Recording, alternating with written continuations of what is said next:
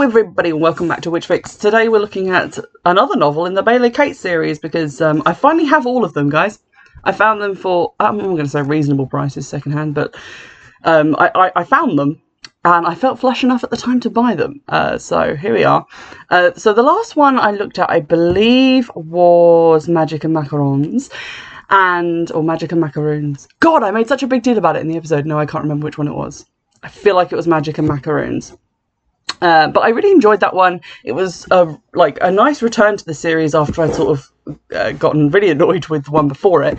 I really enjoyed the mystery in that one. I really enjoyed the character development, some of the stuff that we were getting into about Katie and Declan's relationship. And Spells and Scones, which is the one that I have just finished reading, the next one in the series, may be my favourite one in the series yet, which is great. I love when I enjoy a book, because that's the whole point of them. And I really enjoyed this one. So I'm just going to give you the blurb and then a quick fire round of what I enjoyed about it, and then we'll get into some spoilers. So this one, the blurb is thus. When the bookshop next to the Honeybee Bakery hosts a signing for a Savannah radio celebrity's new self-help book, magical baker Katie Lightfoot is happy to provide some delectable desserts. A big crowd has turned out for the event, curious about the book and maybe to sample some goodies, but the final chapter comes too soon for the author when she is found dead in the back of the store. The prime suspect is a former witch whose familiar was once Katie's own terrier, Mungo. Katie is hesitant to help at first, afraid of losing the little dog who has become so important to her. But after a nudge from Mungo himself, Katie decides to try and conjure up the real killer before the accused witch gets put away for a long spell. Oh, what a pun. I couldn't help the voice that I was doing as I was reading that as well. So this one focuses around a murder that takes place in the bookshop next door to the Honeybee Bakery. I can't remember if this bookshop has ever been previously mentioned, but if it has, I have forgotten everything about it and the owner. So this is a lady who writes marriage self-help books and kid raising self-help books, even though she doesn't have any kids. She proves to be quite a controversial figure, a radio psychologist who may not have, qualifications to actually be a psychologist or psychiatrist. I can't remember which is which. And yes, she is found dead after, disappearing to sign some books in the back of the store. Now, I liked this book for several reasons. One, again, the mystery was really well put together. I still guessed who the killer was, but I guessed very close to the end, so that was good. There was a lot of red herrings, a lot of potential other suspects. We find out that the murder weapon is cyanide, which we spend, half the book being told is, quite difficult to come across. And then we find out sort of organically through conversations with other characters. I always love when clues pop up, so organically and so sort of not easy to miss necessarily, but you feel kind of clever for kind of catching on to where it's going. We find out that this is a chemical that is used in a lot of different industries, like photo development, I think metal work, and something to do with dyes or printing. I can't remember which. And then we manage to connect several of our suspects to these industries, so it creates quite a lot of suspects. So a thoroughly enjoyable mystery. Really good reveal at the end. A lot of different character development with Katie's relationships as well. And this is probably the first book where I liked Katie as a character, because she can be a little bit frustrating to me, namely her attraction to Steve, which with his ponytail and beige fleece has always mystified me, because he seems to me oily as a second-hand shoe salesman, and I don't like him. So I was quite gratified to see that in this book her judgment was really good. The way she was phrasing things and standing up for herself in certain situations was also applaudable, and I really enjoyed that from her. And we got to see some development in her relationships with local law enforcement, who up until now she's just been kind of skirting around and not really letting in on her little investigations, but now she seems to be forming relationships with them. And it's just a good, enjoyable book all round. So this is definitely a high point for me in terms of the series. And now for spoilers. Said spoilers are going to include mentions of who the killer is. So if you're going to read the book and you don't want that spoiled for you, stop listening now, go read the book and come back. Because to make one of the points that I want to make, I kind of have to reveal who the killer was. So, sorry. Also, I'm going to trigger warn for mentions of coercion, because it comes up in the plot. So we're introduced to our murder victim, who is called Dana Dobbs. She's kind of like a Frasier Crane-esque radio therapist who also has books out but is nowhere near as qualified as him. And that reference just dated me terribly. But she comes to this book signing late. We're introduced to her entourage, namely her husband and her sister, who is also her personal assistant.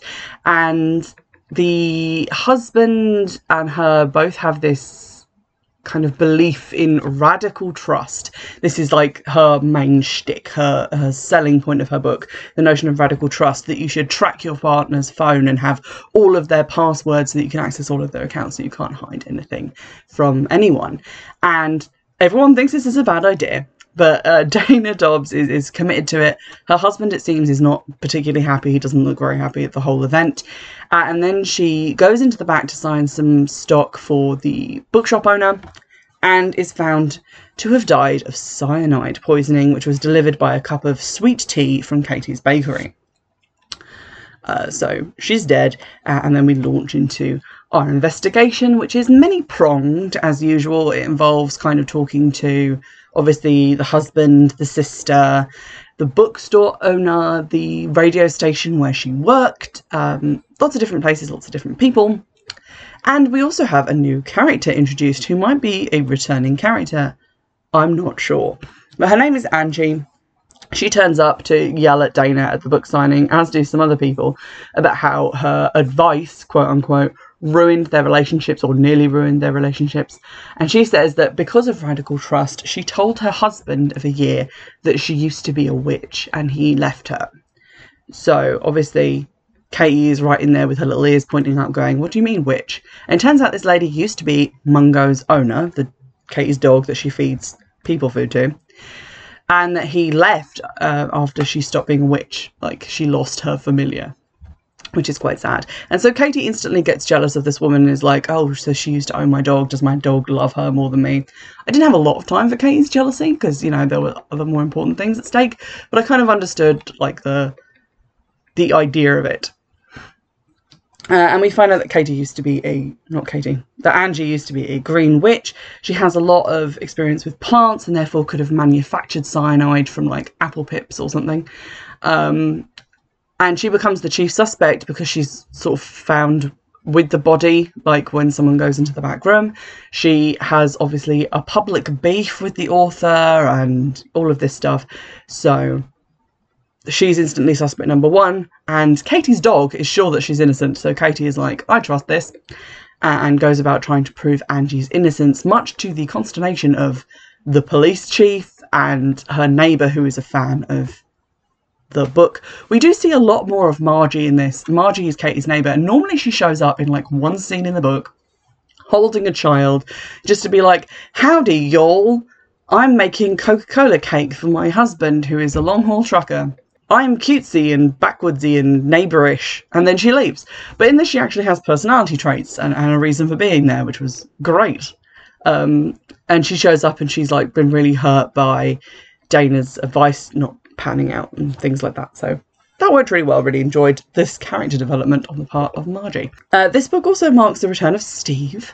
This is like the 2-year anniversary of Katie arriving in Savannah.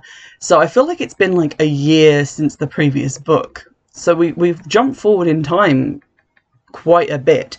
Because in the last book, Steve was under the influence of a love spell, nearly married some horrible woman who had been helping to murder people, and then disappeared. He's just come back. He no longer has a ponytail. So his appearance has just improved like 90% in my eyes. But he's back, and Katie has this reaction to him on page 87 as she sees him in the car, like just driving through town. And that turnover in my chest, well, that was just because I was happy to see Steve was okay. His self-imposed exile hadn't been because of me, at least not directly. But I hadn't heard a word from him since August, and none of my texts had been returned. I'd been worried, that was all, nothing else. So it feels like this book really ramps up Katie's attraction to Steve, which we haven't really seen since the initial 1-2 books, because she's been with Declan this whole time, and Steve has just been a guy who occasionally turns up to help with the case and then fucks off again where he belongs. But Steve really comes back swinging in this book because he shows up at the cafe and basically declares his love for Katie. He's like, that failed attempt at marriage that I had really proved to me that you're the one for me, and if I can't have you, I don't want anybody else. And it's like, calm down, Steve. That wasn't even a relationship that you chose to be in. So, you know, the fact that it was a failed relationship doesn't really say anything about you. It just says that you had a spell cast on you and it's not your fault. But Steve instantly is like, I'm gunning for you, Katie.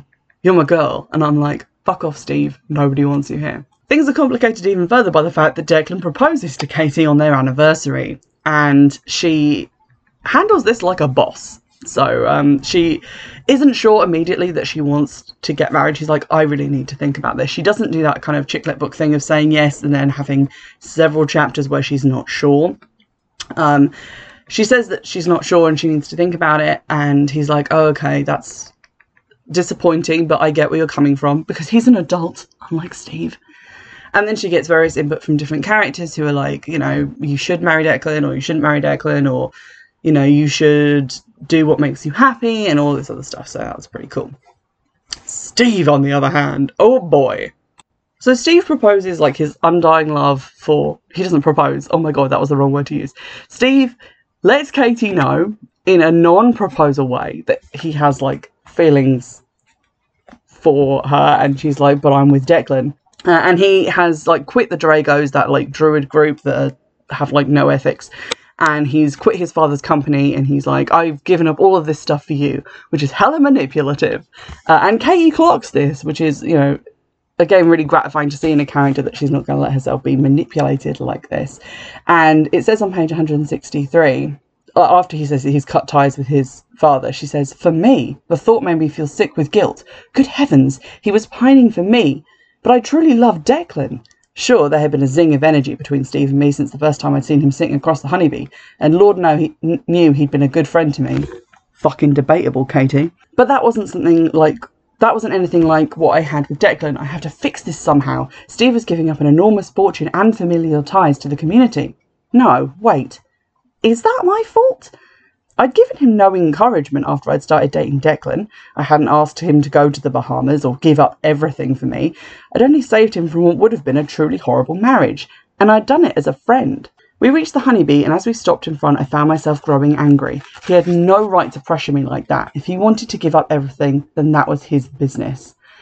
And then she says, like, she actually vocalises this to Steve and says, I'm sorry you feel that way, I said slowly.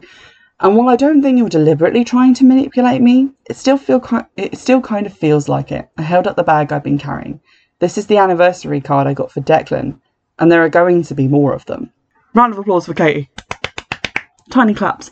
I just really like this moment because instead of going down this like spiral where it feels like a lot of other books would have gone, it would be like, oh no, he's giving up all this stuff. Now I need to choose between these two men. Oh. She's instantly just gone like, oh, he's come back and given up all of this stuff for me. I never asked him to do that. Why is he trying to do this to me? And that is the correct response. Well done, Katie. I really enjoyed that. I really enjoyed Steve coming back and not being like romantic hero numero duh.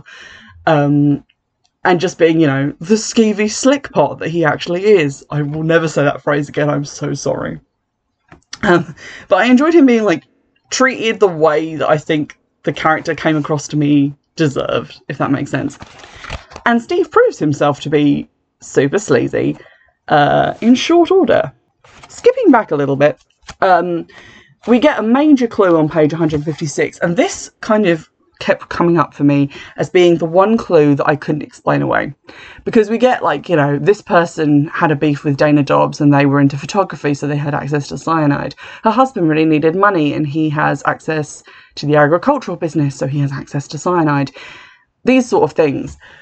But on page 156, we run into her sister again, and I kind of had the sister in my, like, top 2 suspects for the whole novel. Like, it was always the sister and someone else in the mix.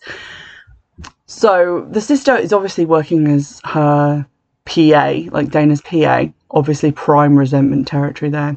And then on page 156, Katie catches up with her at the radio station and finds her packing away a book about tarot spells and some candles. And her sister is very quick to say, oh yeah, this belonged to Dana. She was really into this kind of stuff. Katie kept going back to this and being like, yes, but the only person who has anything to do with magic in this case is Dana. And she's dead. And I was like, oh, the sister was lying. And I think two things kind of helped with this, and neither of them were the book. It was just stuff that I remembered from different things. One is a movie which is based on a Disneyland ride that I don't even know if it exists anymore. And at some point I would like to do for the podcast, because debatably it has witchcraft in it. But it's about like the Hollywood Hotel, which is like cursed. And there's like a child star who's like a kind of Shirley Temple type character. And her sister is hella jealous of her and does a curse on her. And that kicks off the events at the hotel. This is a kid's movie. But I remember seeing as a child and being a little bit freaked out by like the hatred that the sister had for her like starlet sister. The second thing wasn't really a media thing at all. It was just more of my own kind of bias and my own kind of idea of the stereotype of what Dana stood for. But this whole like radical trust thing, this idea of like the perfect marriage and raising the perfect children, for me was a shade kind of fundamentalist Christian. Even though I think, you know, she does talk about like divorce and how, you know, she'll let people get divorced if they're not meant to be married and things like that. But it just stuck in my mind as like, she is not the kind of person that I can see messing around with magic, because she's too into like perfection and all of this stuff, and she wouldn't want anything like that to do with her image, if you see what I mean. It just didn't jive for me in my head. So I kept coming back to that as there being no other explanation but that these things belong to the sister, and that maybe the sister was in love with Dana's husband or was working a love spell on someone to get them to poison Dana for her. And that was all, you know, good stuff. I did have my doubts, and it was really good in like the setup of the other suspects that those doubts were there. But it was a really nice put together mystery. I really enjoyed that. And again, there's a lot more magic in this book, so I enjoyed that as well. We see Angie and Katie talk about magic at one point. They undo a binding spell and cleanse a potentially spelled object. And then we get this little bit of wisdom from Cookie on page 193 to 194. Iris, who is like a teenage helper at the cafe, says that she wants to curse her teacher. She's getting into witchcraft. She has some talent for it, so they're sort of talking about it.